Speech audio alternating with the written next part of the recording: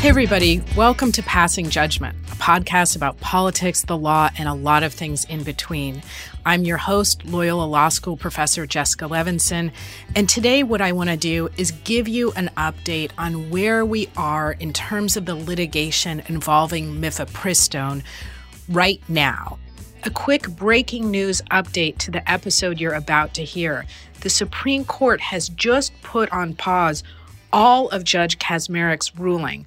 He's the federal district court judge from Texas who ruled that the FDA's approval of Mifepristone, one of the two abortion pills, should be suspended, and also ruled that the changes that the FDA made in 2016 and 2021 to make it easier to use and obtain Mifepristone, that those changes should be suspended as well. The Supreme Court's ruling is temporary. It's from Justice Alito. He's the Supreme Court justice who oversees the Fifth Circuit. And what he's really just asking for is a pause so that we can maintain the status quo until they get more briefing. And he's asked for that briefing in the middle of next week. So the rest of the episode still holds. The first thing that you're going to hear me say is things could change when the Supreme Court issues a ruling. I just let you know what changed, and we're going to let you know more next week when I suspect that we will hear even more from the court. Mifepristone is, of course, one of the two abortion pills that is used in more than half of abortions in this country. There's been a lot of litigation, a lot of movement just over the last few days. And so I want to tell everybody what we know and what we don't know. So how did this all start?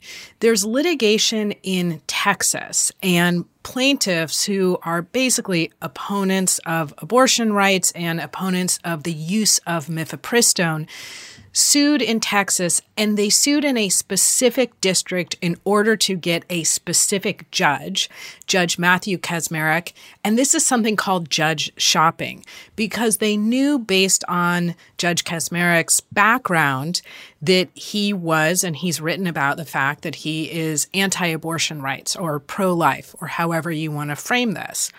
He was appointed by former President Trump, and you really, I don't think, could do better in terms of picking a judge to hear this case if you are an opponent of abortion rights and or if you want to try and undermine the use of Mifepristone. So what the plaintiffs in this case did is they sued and they said that the FDA was wrong back in 2000 to approve of Mifepristone. And they tried to undermine that approval. This is something where there's never been a federal judge that has undermined approval of the FDA or any other executive agency, as far as I know, in a similar circumstance, again, almost a quarter century after that medication was approved. What they also argued is that changes that the FDA made in 2016 and 2021 that made it easier to get Mifepristone, that those were also improper. I've talked about this on the podcast before, but take the fact that we're talking about Mifepristone out of this, and let's think about any other drug.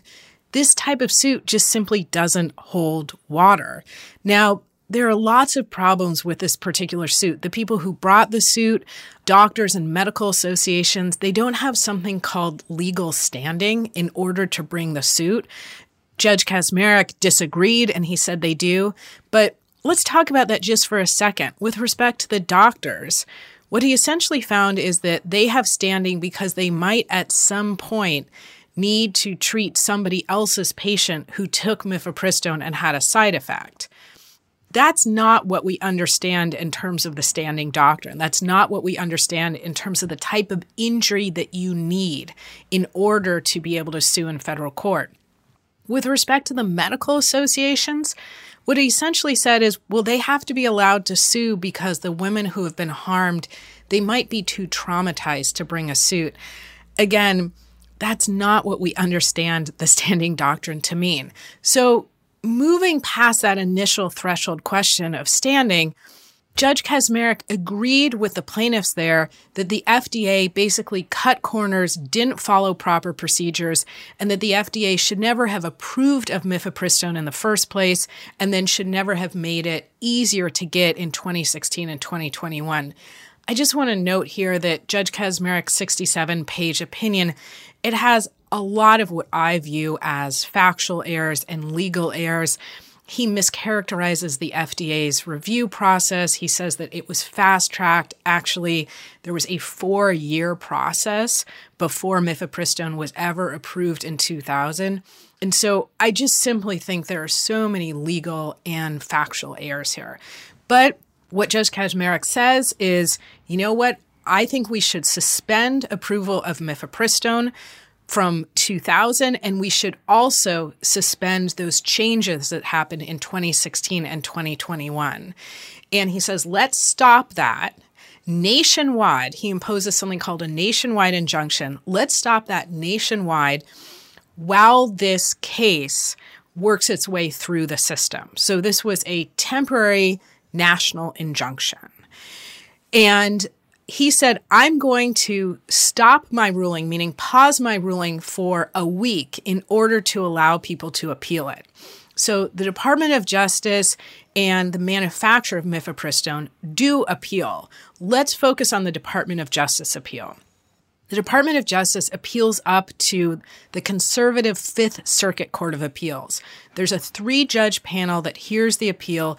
2 of the judges were appointed by Trump, 1 by George W. Bush. And what the panel determines is that basically they will push pause on part of Judge Kacsmaryk's ruling, but they will let the rest of it go into effect. So which part did the Fifth Circuit say we can pause? They said we can pause that initial approval of Mifepristone, meaning pause the suspension of it, meaning, stay with me for a second, that initial approval of Mifepristone is still valid. But what the Fifth Circuit also said here is that they will allow part of Judge Kacsmaryk's ruling to go into effect. And that's the part that suspends the later changes to Mifepristone, meaning that's the part that makes it easier for people to use and obtain Mifepristone. So basically, we're operating back in 2015, before the FDA loosened restrictions, meaning the current law, at least as the Fifth Circuit has implemented it under this emergency appeal, is that initial approval of Mifepristone back in 2000, that's not suspended. That's still in effect. But the changes that occurred in 2016 and 2021, those are suspended while the case is litigated. And what specifically were those changes? Those changes were the number of doctor's visits that you needed. We later in 2021 so that people could get Mifepristone by mail. Those changes are also when you could use Mifepristone. The FDA expanded that from 7 weeks of pregnancy to 10 weeks of pregnancy. There were other changes, but those were the big 2. And so the Department of Justice, after this kind of half stay, half not stay, has now appealed up to the Supreme Court on an emergency basis. And their argument here is pause all of Judge Kacsmaryk's ruling, meaning pause everything in which he says suspend approval of Mifepristone back in 2000, but also where he says suspend the changes that were made in 2016 and 2021. The Department of Justice appealed to the Supreme Court, and also Danco, the manufacturer of Mifepristone. There are a lot of legal problems with Judge Kacsmaryk's ruling and with the Fifth Circuit ruling, and it has broader implications beyond Mifepristone. Does the Supreme Court really want to be in the business of allowing a single federal court judge to undermine the FDA's approval of a drug? I know it's really difficult to have this conversation and take abortion rights out of it, but in a way we have to, again, try and think of Mifepristone like another drug and walk through whether or not we think that one member of the judiciary, again, should be able to undermine what the FDA said almost a quarter century ago. Now, there's 2 two more wrinkles here that I want to talk about. One of them is that regardless of what the federal courts say, the FDA as an executive agency does have something called enforcement discretion. And so they could just decide, basically, we're not enforcing this court ruling. There's a 1985 court ruling that supports that idea. And as an analogy, we might want to think about what happened in DACA, where essentially the Department of Homeland Security said, we just won't prosecute people who fall within certain categories. Now, that would set its own type of, I think, somewhat troubling precedent where executive agencies can just decide basically not to follow certain federal court rulings. But I do want you to be aware that there is this other wrinkle and there is this other opportunity for the FDA. Now, let's talk about one more wrinkle here, which is that the Texas case isn't the only litigation. There's also a case coming out of Washington state where a different federal judge made a different ruling that applies to 17 states and the District of Columbia. And what that federal court judge out of Washington state said is almost, I think, 45 minutes after the Texas judge ruled last week. The Washington judge, who was appointed by President Obama, said, don't make any changes to the availability of Mifepristone. He said to the FDA, keep the status quo. Don't make it more difficult to obtain Mifepristone. So what we also have here is kind of competing rulings where one ruling is pointing in one direction, another ruling is obviously pointing in another. Again, is it absolutely impossible to comply with both? Arguably not, technically, because the FDA has that enforcement discretion. But again, they certainly both, practically speaking, point in absolutely opposite directions. So that's what's happening right now. I wanted to give everybody an update because it's legally complicated. I wish I could explain it in just a few minutes. I can't. It does take this long. As always, thank you for listening. Please rate, review, and subscribe, and we'll update you as soon as we can.